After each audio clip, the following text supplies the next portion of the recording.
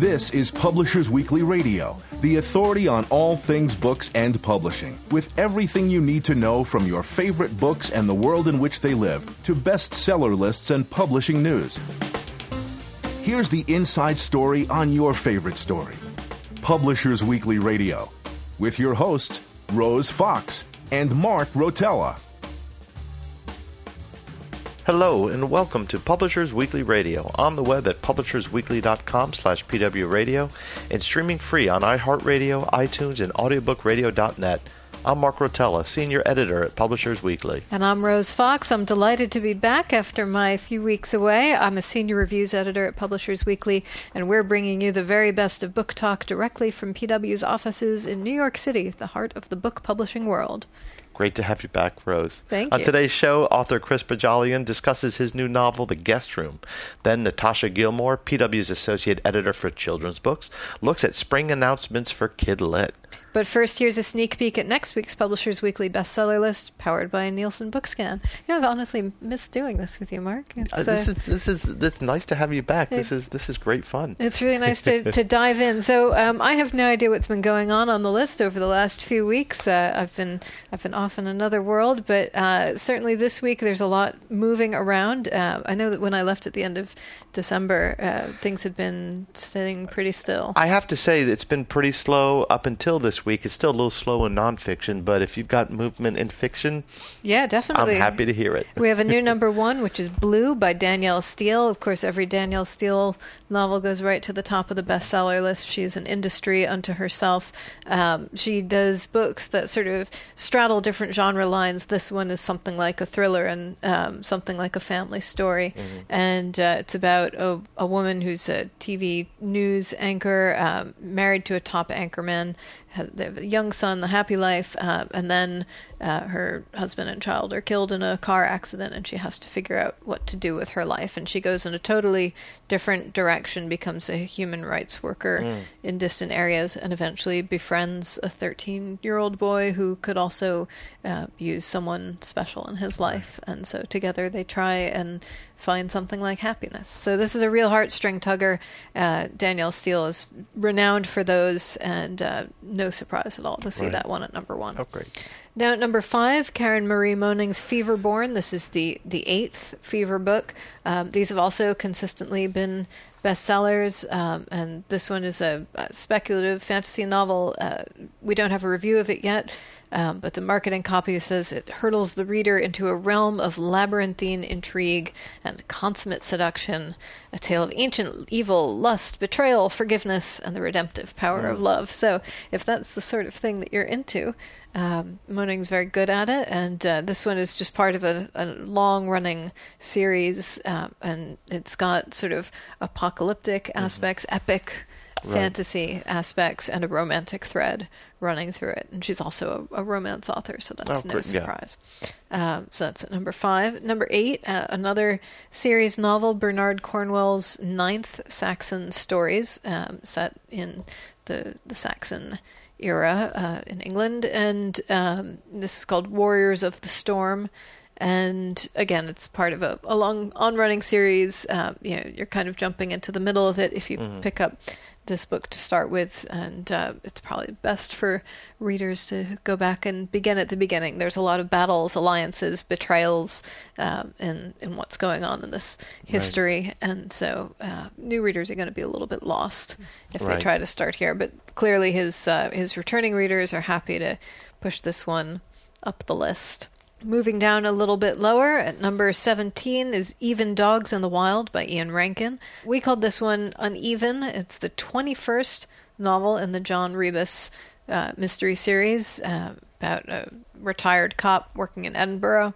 And we say that there's a lot of sort of dithering and backing and forthing, and when Rankin finally gets to his real narrative involving a former home for juvenile delinquents, the pace picks up considerably. But mostly we say fans are going to wait for the next book and hope it's a return to form. Down at number 19 is Orphan X by Greg Hurwitz. We give this a starred review, saying that Hurwitz melds nonstop action and high-tech gadgetry with an acute character study already in this excellent series opener.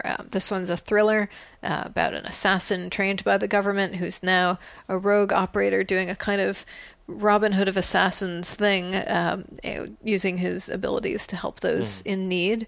And as payment, each of his clients refers him to another innocent person in trouble, kind of pay it forward sort of thing. And movie rights have just been sold to Warner Brothers, so keep an eye out for this one.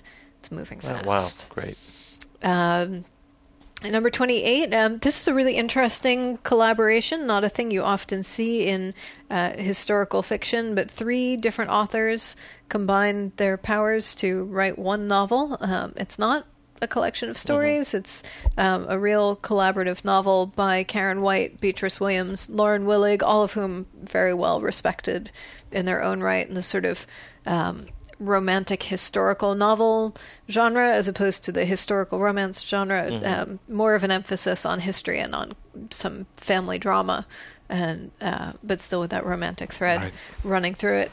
This one's set in 1945 and about a young woman who's a doctor, which is still quite unusual in that time, and a particular patient who's surrounded by mystery and grabs her attention.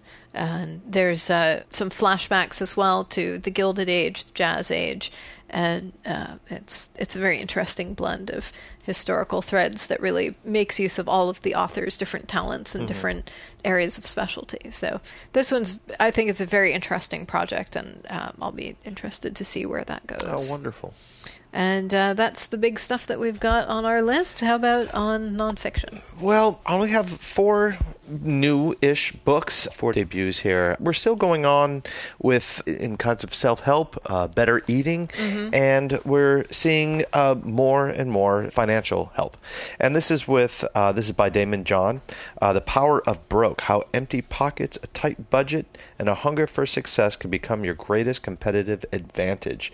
So in this book, Damon John talks about how you can go from broke to really putting your assets together and balancing your budget, or at least creating a budget to balance. So, and that's at number 4. At number 8, we have a best-selling author, Bill Bryson, who in this book, The Road to Little Dribbling, Adventures of an American in Britain. He returns to, it's kind of a follow-up to his best-selling book, Notes from a Small Island, which was published in 1996. And he returns to Dorset, which is a coastal city that he described, and he realized that things have been relatively unchanged. Most things, but others have changed for better or for worse. We say his wry observations and self-deprecating humor keep him from coming off as a bitter cynic, and his lyrical way with words keeps the pages turning. I loved his first book.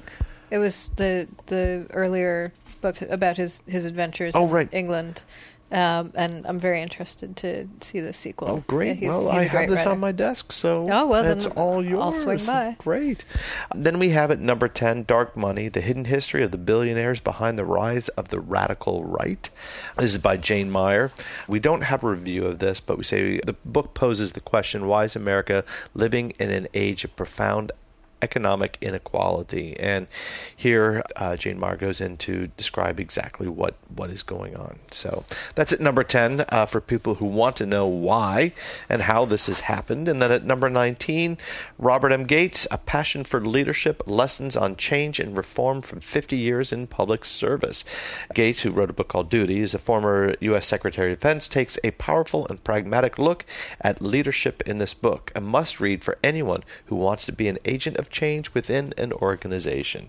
We say in our review, the practical, no-nonsense look at leadership will not only provide a useful guide, but also serve as an inspiration for young people interested in entering public service. So. It would be nice if there were young people interested in entering public service. Right. That's not a trend you hear a lot. No, exactly. You don't roam the halls of high schools and people go, "Oh, I really want to be a politician." Right, exactly. But if it can inspire young people to do that, then all the better. There you go. I'm Mark Rotella. And I'm Rose Fox, and this is Publishers Weekly Radio. Next up, Chris Bohjalian tells us about his dramatic new novel of murder and sexual slavery. We'll be right back.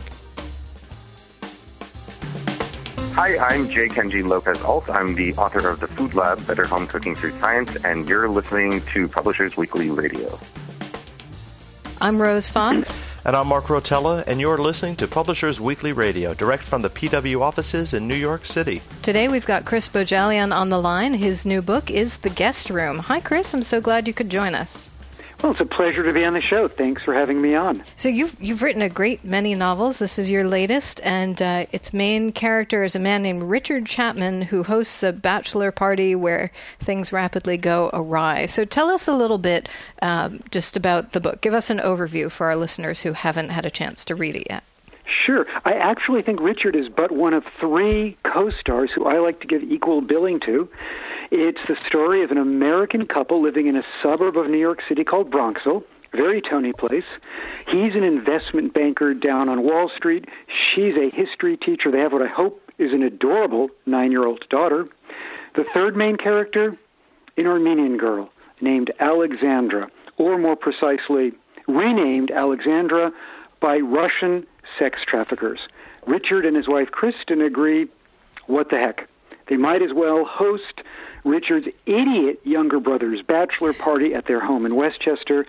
Kristen goes into the city with their young daughter, and Richard's idiot younger brother's friends don't merely bring a stripper out to Bronxville, Westchester. They bring what they believe are two escorts who turn out to be sex slaves, Armenian girls trafficked to New York City by way of Moscow, who choose that bachelor party to kill their Russian captors and escape into Times Square. So if you are Richard, how do you explain to your wife, honey, don't come home tonight. The house is a crime scene and there are two dead Russians in the living room. Oh, by the way, I was upstairs in the guest room with one of the girls. How do you explain that to your 9-year-old daughter? How do you explain that to your bosses on Wall Street on Monday morning when you're on the front page of the New York Post? The next 300 or so pages chronicle how his life spirals into nightmare, but it is nothing compared to poor Alexandra, who's now on the run from the police, Russian gangsters who she knows will kill her, with neither identity, passport, or credit cards. My wife, when she read the book, she christened it Breaking Bad Meets the Bonfire of the Vanities, which I thought was really, really apt. Wow, your wife should go into book publicity. That's your elevator pitch right there. Well, she's had to read a lot of my books over the years, the good ones and the bad ones. So now we know what the guest room of the title is, where this this event took place. Later, and as you mentioned, Chapman's life really gets turned upside down. But along the way, Alexandria re-enters his life. Indeed, Alexandra does, at one point in the novel, re-enter Richard's life. He seems to be one of the only men she's met in her 5 years of captivity who is something that just might resemble a moral compass. In some ways, while that particular reunion of sorts appears pretty far into the novel, it might in some way be the moral centerpiece.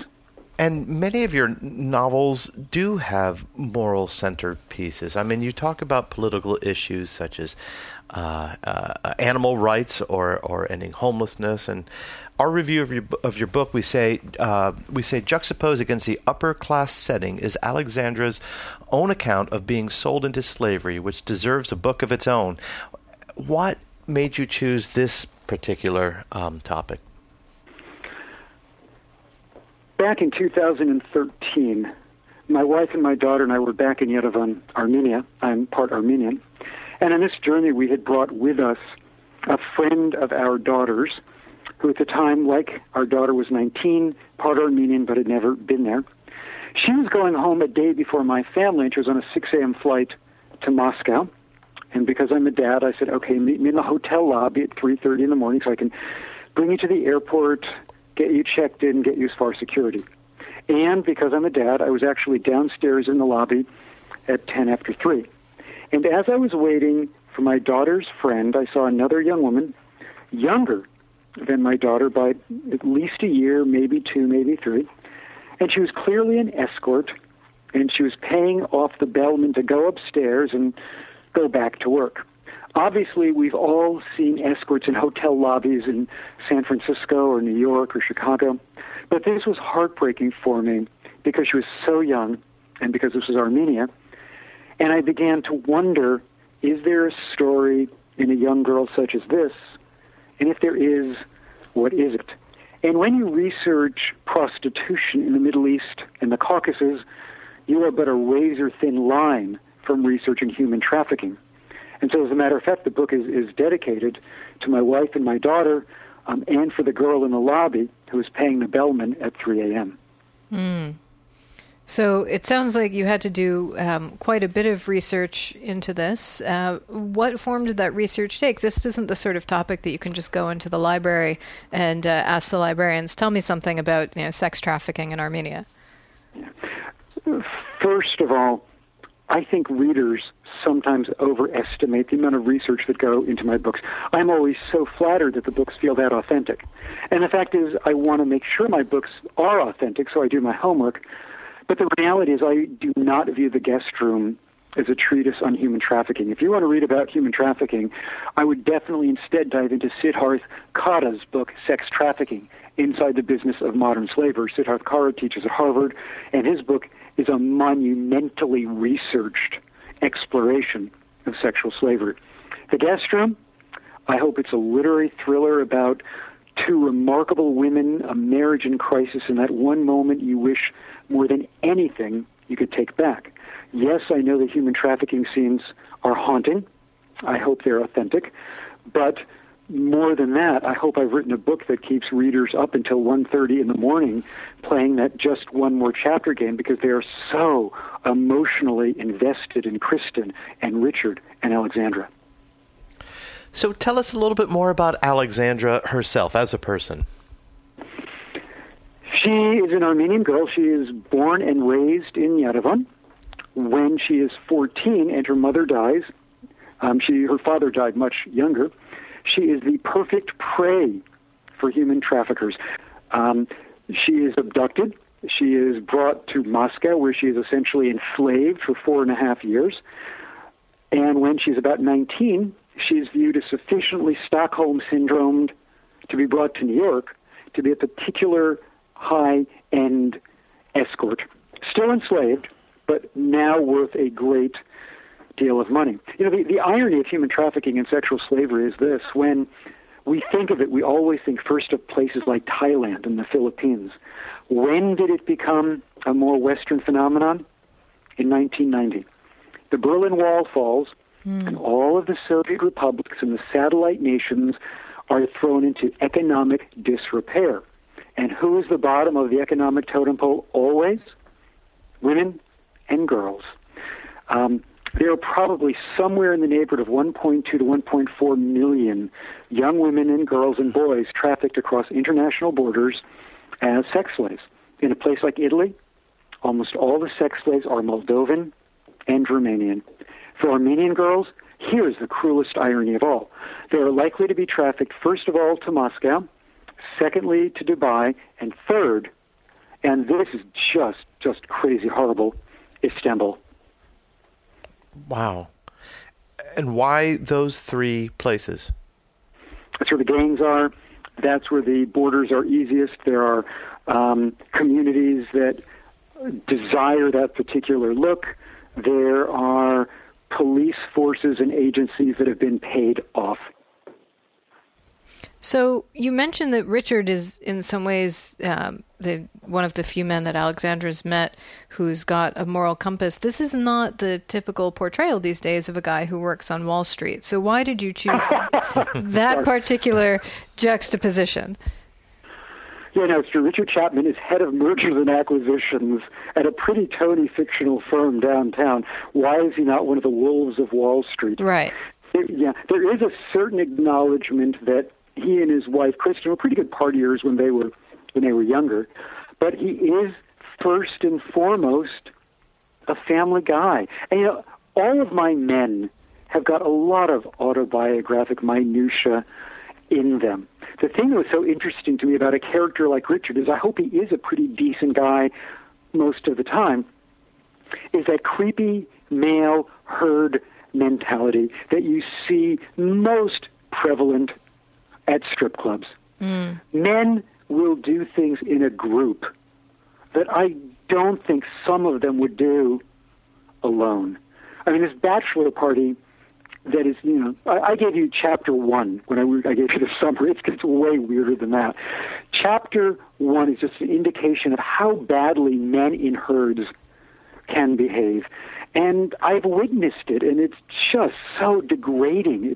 I'm so disappointed always in my gender.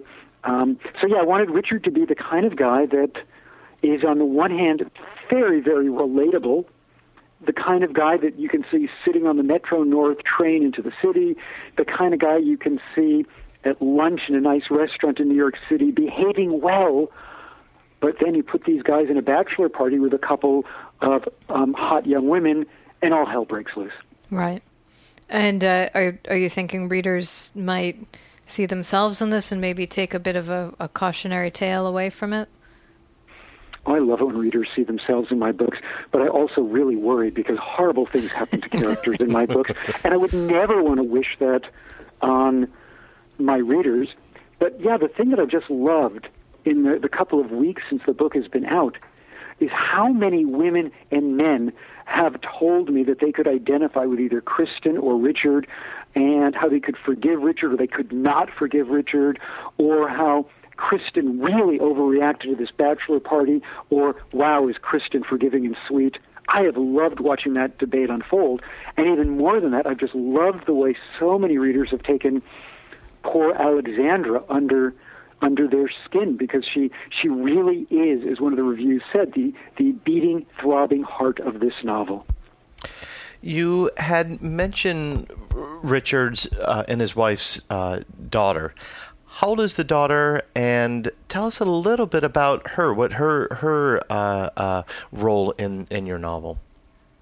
Melissa's 9. And Melissa's certainly based a lot on my daughter Grace's experience when my daughter was that age. My daughter is now 22 and a young actor. As a matter of fact, one of her most recent things was she actually read Alexandra for the Penguin Random House audiobook.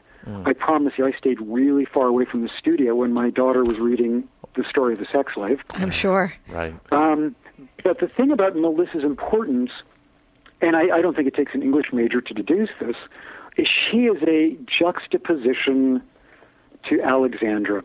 And I chose the age 9 really carefully because it's an age where, especially in 2016, you are pretty savvy about sex, but not quite as savvy as you think you are.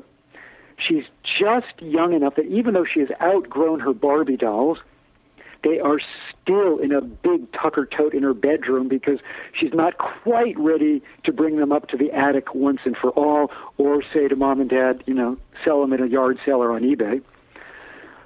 And that is really important because Alexandra talks a lot about her childhood. And the comparisons, the two girls, Alexandra and Melissa, both had huge Barbie doll phases. Both are really desirous of being dancers, though for Alexandra that ship has tragically sailed. And they both have relationships or had relationships with their mothers that were so precious to them. And you mentioned Alexandra being orphaned, so it sounds like there's a contrast there, too, between Melissa having these, somewhat flawed but really loving parents, and Alexandra having just herself. Yep, and actually, yeah, you're exactly right. The book is structured in alternate chapters, third-person omniscient sections from the perspective of the Americans, Richard, Kristen, Melissa, and first-person from the perspective of Alexandra. And one of Alexandra's soliloquies or monologues is about precisely that, what it must be like for Melissa to be growing up not simply in this affluence, but growing up an only daughter with a mom and a dad who always seemed to have her back. We're going to take a quick break, but don't go away. Book lovers everywhere love Publishers Weekly Radio, now on iHeartRadio.com. PW Radio brings you the best of books and book publishing news. PW editors Rose Fox and Mark Rotella offer lively interviews with your favorite authors and conversations with new authors you'll want to get to know. I'm Rose Fox. And I'm Mark Rotella. Join the community of book lovers at PW Radio. every Friday and now on demand at iHeartRadio.com. Welcome back. We're talking with Chris Bohjalian, author of The Guest Room, who's been giving us the rundown on his fascinating characters and plot. So the main character, as you mentioned, Alexandra, is Armenian, and you also discuss Armenian genocide in your novel Sandcastle Girls. Tell us a little bit about your interest in that side of your family. The Armenian genocide is one of the cataclysmic, unpunished crimes in human history. At the start of the First World War, there were roughly 2 million Armenians living in the Ottoman Empire. By the end of the First World War, all but 500,000 would be dead, systematically annihilated by their own government. 3 out of every 4. Almost all of the Armenians today alive are descendants of that final 500,000. My own grandparents were both survivors of the Armenian genocide. So one of the most important books I've written is The Sandcastle Girls, which is a big, sweeping, epic love story set in the midst of the Armenian genocide. No one is going to read a book called 1.5 Million Dead in the Desert, which is why I made it a love story, because heaven knows I loved Atonement, and The English Patient, and Corelli's Mandolin, which were the models for The Sandcastle Girls. And The Guest Room, in some ways, is a bookend to 2012's The Sandcastle Girls. One is a part of the Armenian story in 1915, and one is a part of the Armenian story today, in 2016. While most of the novel is set in New York City and Westchester, there are scenes in Gyumri, which is a city destroyed by an earthquake in Armenia in 1988, and Yerevan, which, despite all the other problems Armenia has, remains one of the most beautiful cities in the world.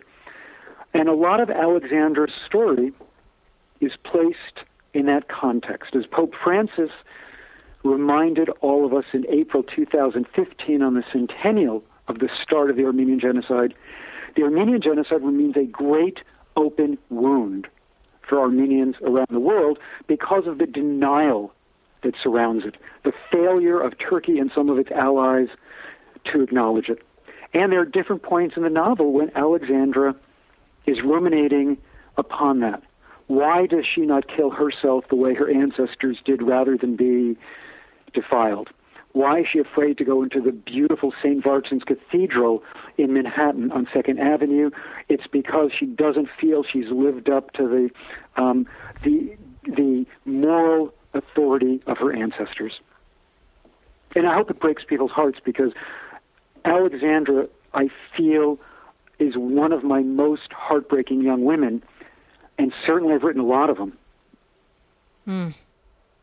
And on the other side of your family, your mother is Swedish. Has that ancestry also influenced your work? It hasn't. It's not because I'm not proud to be half Swedish. It's the simple reality that because of my Swedish grandparents' divorce when my mother was very, very young, she was really embraced by this Armenian family into which she married, and she became seriously Armo by choice, for lack of a better term. Now, that doesn't mean that Sweden doesn't figure in my work alone. For example, the book that I am working on right now is all about a Swedish family in Vermont. So I want to go back a little bit in time. So your breakout novel, Midwives, came out in 1997. It was your 5th novel, which was obviously an Oprah book.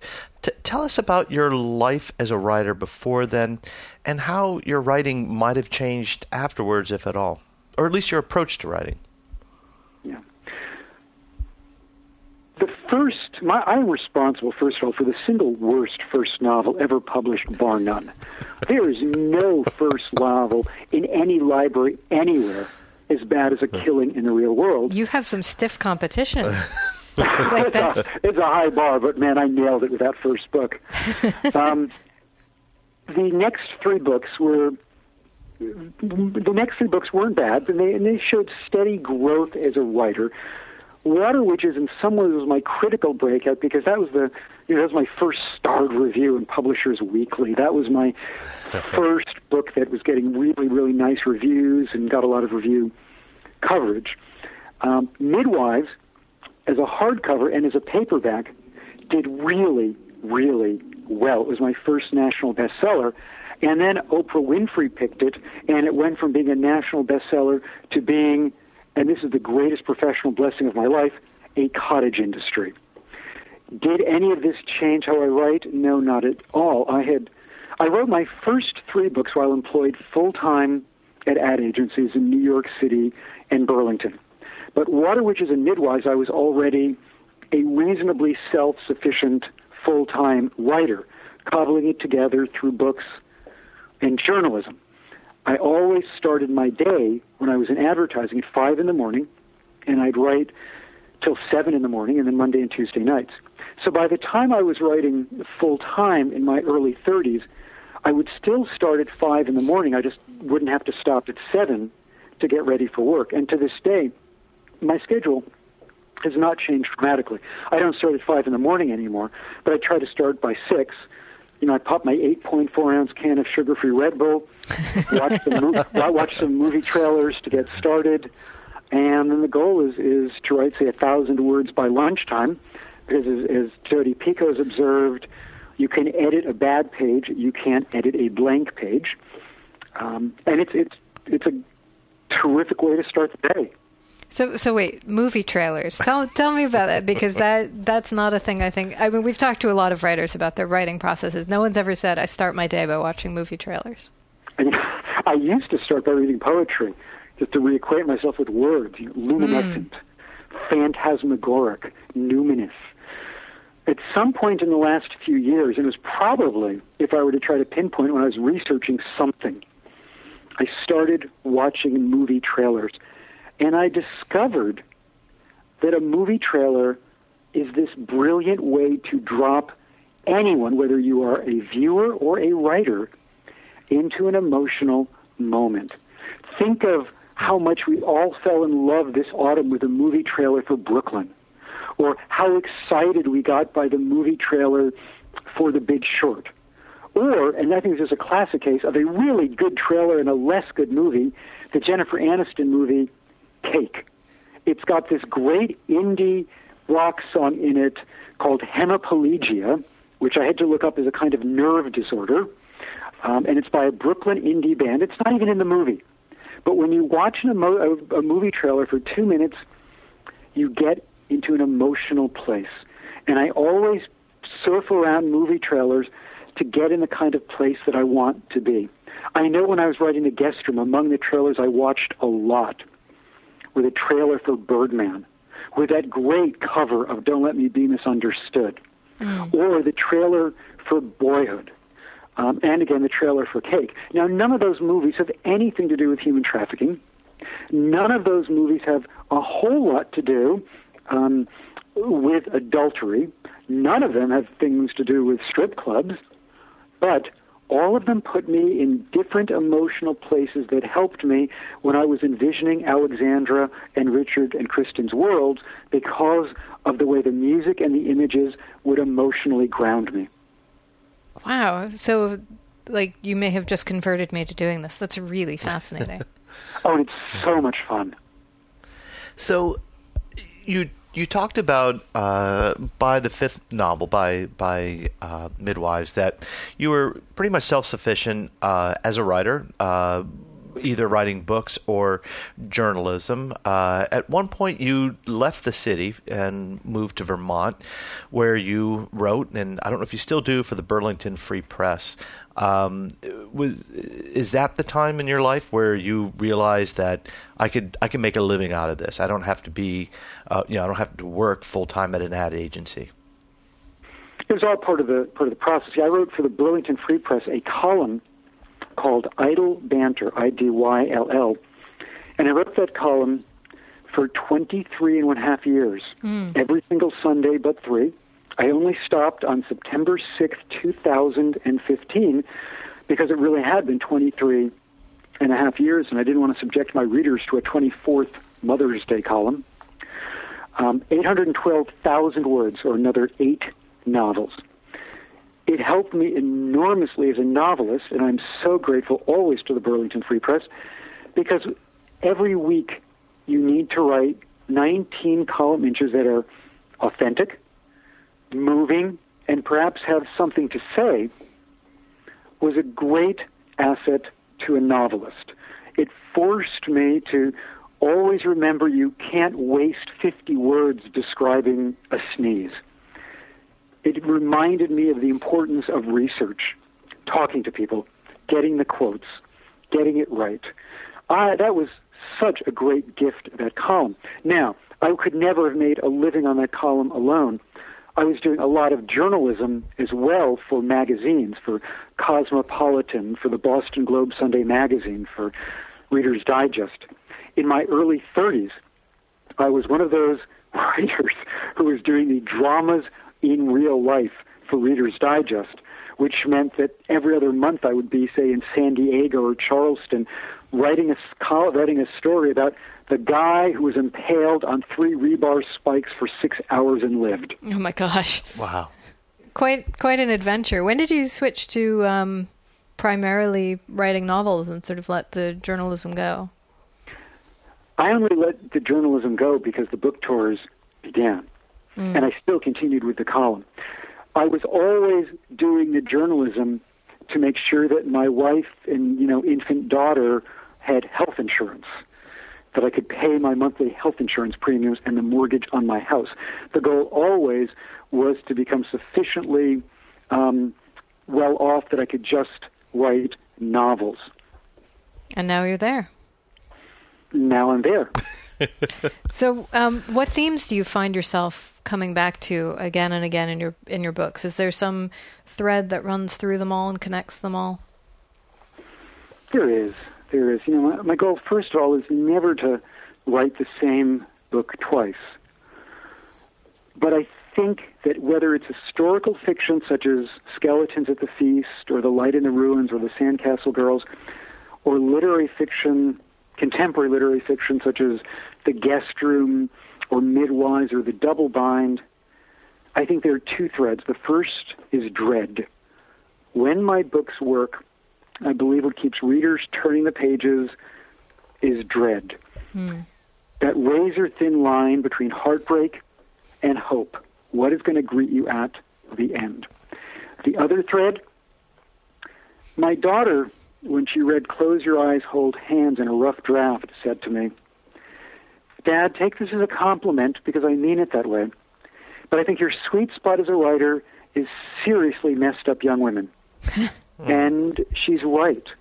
If you look at all my books, think of the women, Laurel Esterbrook spiraling into madness after a cataclysmic sexual assault, Katie Hayward in Secrets of Eden, the daughter of a domestic abuse, murder-suicide, Serafina Bettini in The Light in the Ruins, a partisan disfigured in a firefight with the Nazis who's now a burner, which is a cutter with flame, and most recently, Alexandra in The Guest Room, a brilliant, beautiful, courageous, smart young woman who essentially spends 5 years in captivity as a sex slave.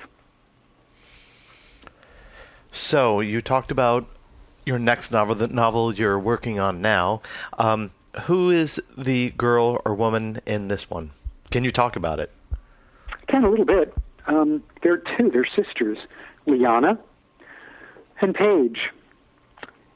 In the autumn, in the late summer and autumn of the year 2000, their mother, who has a very rare form of parasomnia, sleepwalks into oblivion.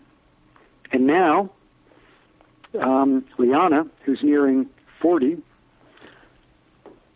begins to wonder and understand some of the genetic predispositions that link the women in this family, and has to begin to unravel her mother's strange disappearance a generation earlier. Well, that sounds pretty intense and definitely like something that will continue appealing to those same readers who come back to your books again and again. I hope so. I hope so. I don't ever want to disappoint my readers. We've been talking with Chris Bohjalian, and you can find his book, The Guest Room, in stores right now. Chris, thank you so much for taking the time to join us. Your questions were awesome. I had way too much fun. Thank you. I'm Rose Fox. And I'm Mark Rotella, and this is Publishers Weekly Radio. Next up, Natasha Gilmore, PW's Associate Editor for Children's Books, brings us a hint of springtime. Stay tuned. I'm Tim Dorsey, author of Coconut Cowboy, and you're listening to Publishers Weekly Radio. I'm Mark Rotella. And I'm Rose Fox, and you're listening to Publishers Weekly Radio, direct from the PW offices in New York City. Every week, we get insider info from Publishers Weekly editors and contributors. And today, Natasha Gilmore, PW's Associate Editor for Children's Books, is here to tell us all about big children's books for spring. Hello, Natasha. Hello, how's it going? Hi. So we got our spring announcements out of the way a couple weeks ago. Yeah. Actually, longer than that now. I feel like it's a month ago. Uh-huh. So how come you guys get all this extra time? Well, it's a much bigger issue. In fact, it's probably I think our managing editor said it's the biggest issue he's ever worked on in his tenure here. Wow. 100 some odd pages. The children's side of things does it much differently from the grown-up side because we actually list pretty extensively like most of the books that are coming out. You know, obviously we curate some. There's some things that we kind of put on the web only and don't print, and we also don't print things like novelty books and sticker and activity books, but we do try to like kind of give a lot of small and big presses a fair shake and kind of show like a huge amount of what's going out. It's not like, you know, on the grown-up side where we have like this kind of curated list of like, these are the big ones you should be paying attention to. It's kind of, we try to be pretty inclusive. Right. So wow, and children's books covers everything from board and cloth books up to young adult novels. So there's a lot. Yes, there's a lot. Big industry. And I'm looking at that book of an issue you've got sitting the War in and front of you. Peace of announcements issues. That's very, very impressive. Yeah. So tell us a little bit about some of the highlights. Well, for me, one of the best parts is the cover because it's Zachariah Ahura, who's this children's book illustrator. He did this book Wolfie the Bunny a couple years ago, and he's got a book coming out this spring called Horrible Bear. He is the illustrator. Amy Dykman is the author, and he's done his own books too. And he's a personal favorite illustrator of mine, so getting him to do the cover was like a huge squee moment for me. And it's really, really sweet and really cute. So I love the cover, and that was really fun that he was game to do that. Describe to us the color. Describe to our listeners the cover. Oh my gosh. It's I don't know what they're called. When I was a kid, we called it an igloo, but there's like this playground toy that's like a big jungle gym in a sphere. That's right, exactly. Yeah. And so it's a bunch of his little cute characters, kind of not characters from his books, just like characters that he draws, playing all around it, and lots of mushrooms and birch trees and growing things for spring. And my favorite part, and this is why Ahura is such a great illustrator, because there's always these little details. There's a little otter here, and he's got a book, and it's got the Ouroboros on it. It's like so random. Like, what book is that kid reading? I don't know. I love it. It's just so fun and playful and great. And so that was one of my favorite parts. So the announcements issue has like gobs and gobs of listings, as I was mentioning before, but we also do a bunch of features related to children's books. And so we've got 3 big ones in this issue. A piece on booksellers and how they can hand sell diverse books and sort of the challenges that kind of come up with that. You know, obviously diversity is becoming a really big thing that publishers and booksellers and librarians are all thinking about. And so we tried to put together this feature that gives booksellers on the ground sort of like tips from fellow booksellers on what works for them and how they can kind of talk about diversity and right. Especially in communities that are more homogenous. You know, sometimes, you know, if you want to have diverse books in your bookstore, but if you don't have the community or people aren't buying them, they have to kind of have a case made for them. And so we talk to booksellers about how they kind of overcome those sorts of challenges. And that's very interesting. And how do they? I think a lot of people said a lot of really interesting things, but I think one of my favorites, Elizabeth Bloomley, one of our bloggers too, and she's also a children's book author, and she runs Flying Pig bookstore. She just said some really interesting things about like kind of not, number one, like kind of stocking books that you care about, and where like the diverse element is sort of incidental and not really talking about it as like, oh, this book that you should read because this character is from whatever background, but more like this book is amazing. It's about this kid who does X, Y, or Z, and, like kind of hand selling a book for like its content and not, what box it checks, if that makes sense. Yeah, right. Definitely. And this is especially timely with the Leanne Lowe survey just released. Mm-hmm. So it's great to see that people are making this kind of effort. And yeah, and like an actual effort, not just like sort of talking talking about it, but actually, like, you know, like I think that's why it's really great to kind of talk to booksellers about this sort of thing, because they're the ones who are at the front lines, and they're the ones actually doing this work, and you know, can actually help those numbers so that it can kind of trickle up and maybe make the publishers make more books too. That would be great. And then another feature that I was really excited about is we talked to Sherman Alexie. He hasn't done a children's book since 2007 when he did The Absolutely True Diary of a Part-Time Indian, which won the National Book Award for children's books that year. So he's got a children's book coming out this spring. It's a picture book illustrated by Juji Morales, and it's adorable and it's really great. And he's one of my favorites. I love his grown-up books and his children's books. So that was really great to kind of have a piece about him in that book. So. And what is that book about? It's a picture book about a kid who he's Native American, and he, you know, has his, like, the name that he was given, which is Thunderboy Jr., and he doesn't really like it. So it's kind of about him coming up with his own sort of name and his own identity, and like wanting to be like his dad, but also his own sort of person. And it's just really fun and playful, and it's totally got Sherman Alexie's sense of humor throughout it, and these really adorable illustrations. And so it's just a really playful and fun one, kind of about identity and also family. So it's a really, really good book. Sounds great. Yeah. And are there any particular books that you want to highlight that are coming out in the spring and summer? Oh my gosh, there's so many. I know there's a lot. It's hard to pick favorites. Yeah. There are a couple of really big ones that other people are buzzing about that I haven't gotten to yet, because, you know, I'm still reading books that are going to be published in March. But Raimi Nightingale's The Big Kate DiCamillo book that's coming out, that one's a big one.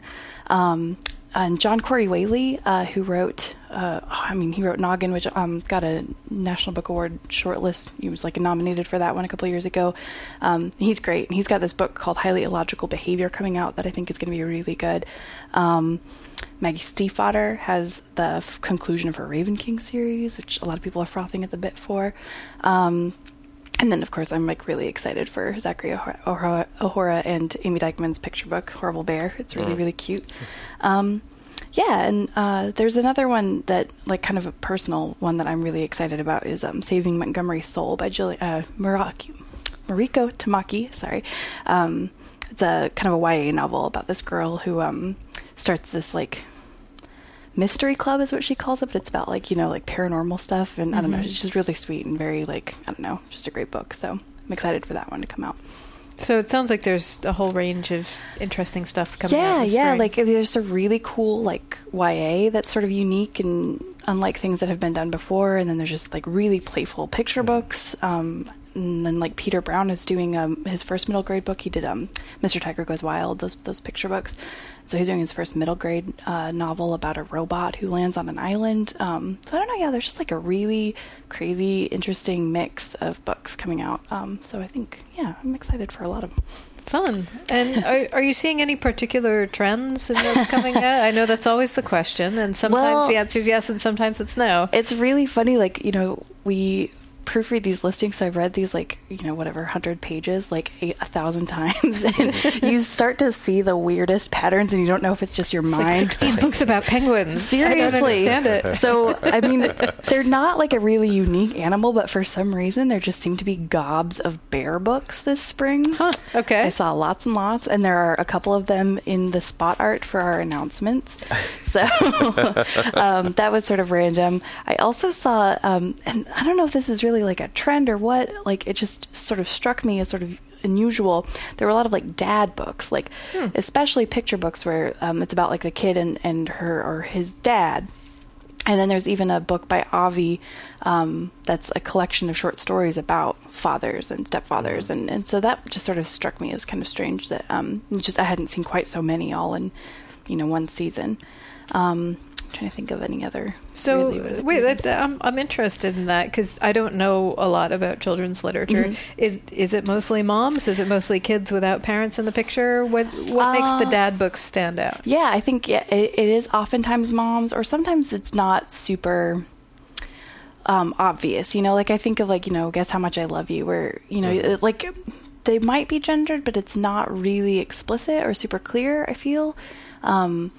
And then obviously, like, as the books go into, like, chapter books and for middle grade and young adult, the parents are often, you know, MIA, because what fun can you have with mom and dad around, right? So, yes. So, yeah, I feel like, obviously there are plenty of books usually that have dad characters, but I just felt like there was sort of a critical mass this time around. There just seemed to be lots and lots that were like sort of front and center, and it was kind of about the relationship between a father and the child. Right. So interesting. Yeah. And what about themes in YA? I nothing really sort of struck me, like there have definitely in years past been really obvious like trends and themes. And even last year I felt like when I went through these, I could see a few things sort of emerge, but this year nothing really stood out. I think just really original writing seems to be kind of like happening. And, right. I think maybe because publishers are able to publish a little bit more because it's been doing so well, there are just like some really unique voices, and a lot of kind of like unique narratives, like with like linked stories or alternating perspectives, that kind of stuff, and then just things where they're a little bit more experimental, which you don't usually see in YA. So publishers are really trusting kids to be able to handle that. Yeah, I think that's definitely bearing out, especially in the books that like they kind of get behind, and really sort of push more. That some of the books are just a little bit more challenging, maybe, or just I don't know, just kind of different from before. Yeah. That's interesting. Well, it's great that the industry's doing so well that publishers can start taking some chances. Yeah. That's not a thing we've seen a lot of in the past decade or so. Yeah. A lot of, and I think you still have to kind of go with what works, but it seems like it's kind of finally hit a point where, unique books are doing really well, and people are also calling for diversity too. Like I think wanting to see some new voices and new kinds of ideas, and that's finally like getting some play, which is really exciting. Right. That's great. Yeah. So it sounds like there's a lot of stuff coming out, and the issue itself will give you a hernia if you pick it up. Yeah, sit down first. Sit down first. But there's a ton of stuff there. Is it all on our website too? Yes. On the website too, there's even more because, obviously in print we can only get so much. So yeah, on our website we've got all of the features and all of the listings. The listings we've even had to break up on pages. So there's 4 pages, 4 web pages of the listings. And the best part of all that is on the web only and not in the print issue is the fall sneak previews, where we show books that are coming out this fall. And there are some really cool ones and some really big books. So that's really cool to kind of get a jump on like what's going to be big in the fall. So. Oh my gosh, that's like an entire year away. Yeah, I know, right? Yeah. And I'd also like to, if we can, just move on just a little bit to touch on the Caldecott and is it the Newbery? Yes. The 2 big awards, the Oscars, the EGOTs of the children's biz. Right. Yeah, the ALA Youth Media Awards were very recently in Boston, and the 2 big awards were announced. The Newbery went to Matt de la Pena for his picture book, Last Stop on Market Street, which is super rare, number 1 for a picture book to win. The last time that happened was in like 1982. It was it's really rare. It usually goes to middle grade novels, but technically the award can be it can be given to a book with it's a text. So that was a big win, and then also it was the first time that a Latino had ever won the award. Really? Yeah. But the book is amazing, and it's so sweet and so He's good. a wonderful writer. Yeah. His we've read his YA before too, and he's great. So it's a really, really cool win. And then also, on the art side, because when the Newbery Committee decides, they're making a decision explicitly on the text. They don't look at the illustrations. They're not supposed to take those into account. But the illustrator Christian Robinson was also awarded a Caldecott honor. So the book got a Newbery and a Caldecott honor. So that's kind of a big... That's pretty big. Yeah. That must be the first time that's happened. It's not the first time. In fact, the book that won the Newbery, the last picture book that won in 1982, also the same thing happened with that one. So yeah, that might be the only 2 times that's ever happened. And then... the actual winner of the Caldecott was Finding Winnie, or Sophie Blackall for Finding Winnie, the Story of the World's Most Famous Bear, which is a picture book about Winnie the Pooh, the actual bear. Right. So yeah, that one is really cute book, and she's a really great illustrator. She's made like a quadrillion books, so it's good to see her get an award. Oh, sure. And thus the bear thing. And so many bears, like that one won, so now it's going to be all bears next year. Well, I'm looking forward to a book called Bears Everywhere by Natasha Gilmore. That's happening. Yeah, maybe like you could have a bunch of different animals dressing up like bears. I think this could work. Okay, I'll get cracking. Well, Natasha, thank you so much for coming on the show. For having me. We don't want to keep you from going off and creating your bestseller. Yes, there. right. Your bear seller. Oh, that was unbearable. I forget I said anything. All right, Nice. thank you so much. For the sake of our listeners, we're going to wrap this up. Thank you. It was great to have you on the show. Thanks so much. Thanks for having me. And now a final word from our sponsors. Hi, I'm Tom Hart, the creator of the book Rosalie Lightning, and you're listening to Publishers Weekly Radio. And that's it for today's show. I'm Mark Rotella. And I'm Rose Fox, and you've been listening to Publishers Weekly Radio. Join us next week for an interview with Frances Morale, author of Love in Lowercase. We'll also have lots more juicy insider info on best-selling books and the nuts and bolts of publishing. In the meantime, you can listen to this and every episode of Publishers Weekly Radio absolutely free at publishersweekly.com/pwradio. Subscribe to our podcasts on iHeartRadio and iTunes, and hear every new episode streamed live on audiobookradio.net. Check those sites every week for a brand new episode giving you the inside story on your favorite story. Thanks for listening. You've been listening to Publishers Weekly Radio Show.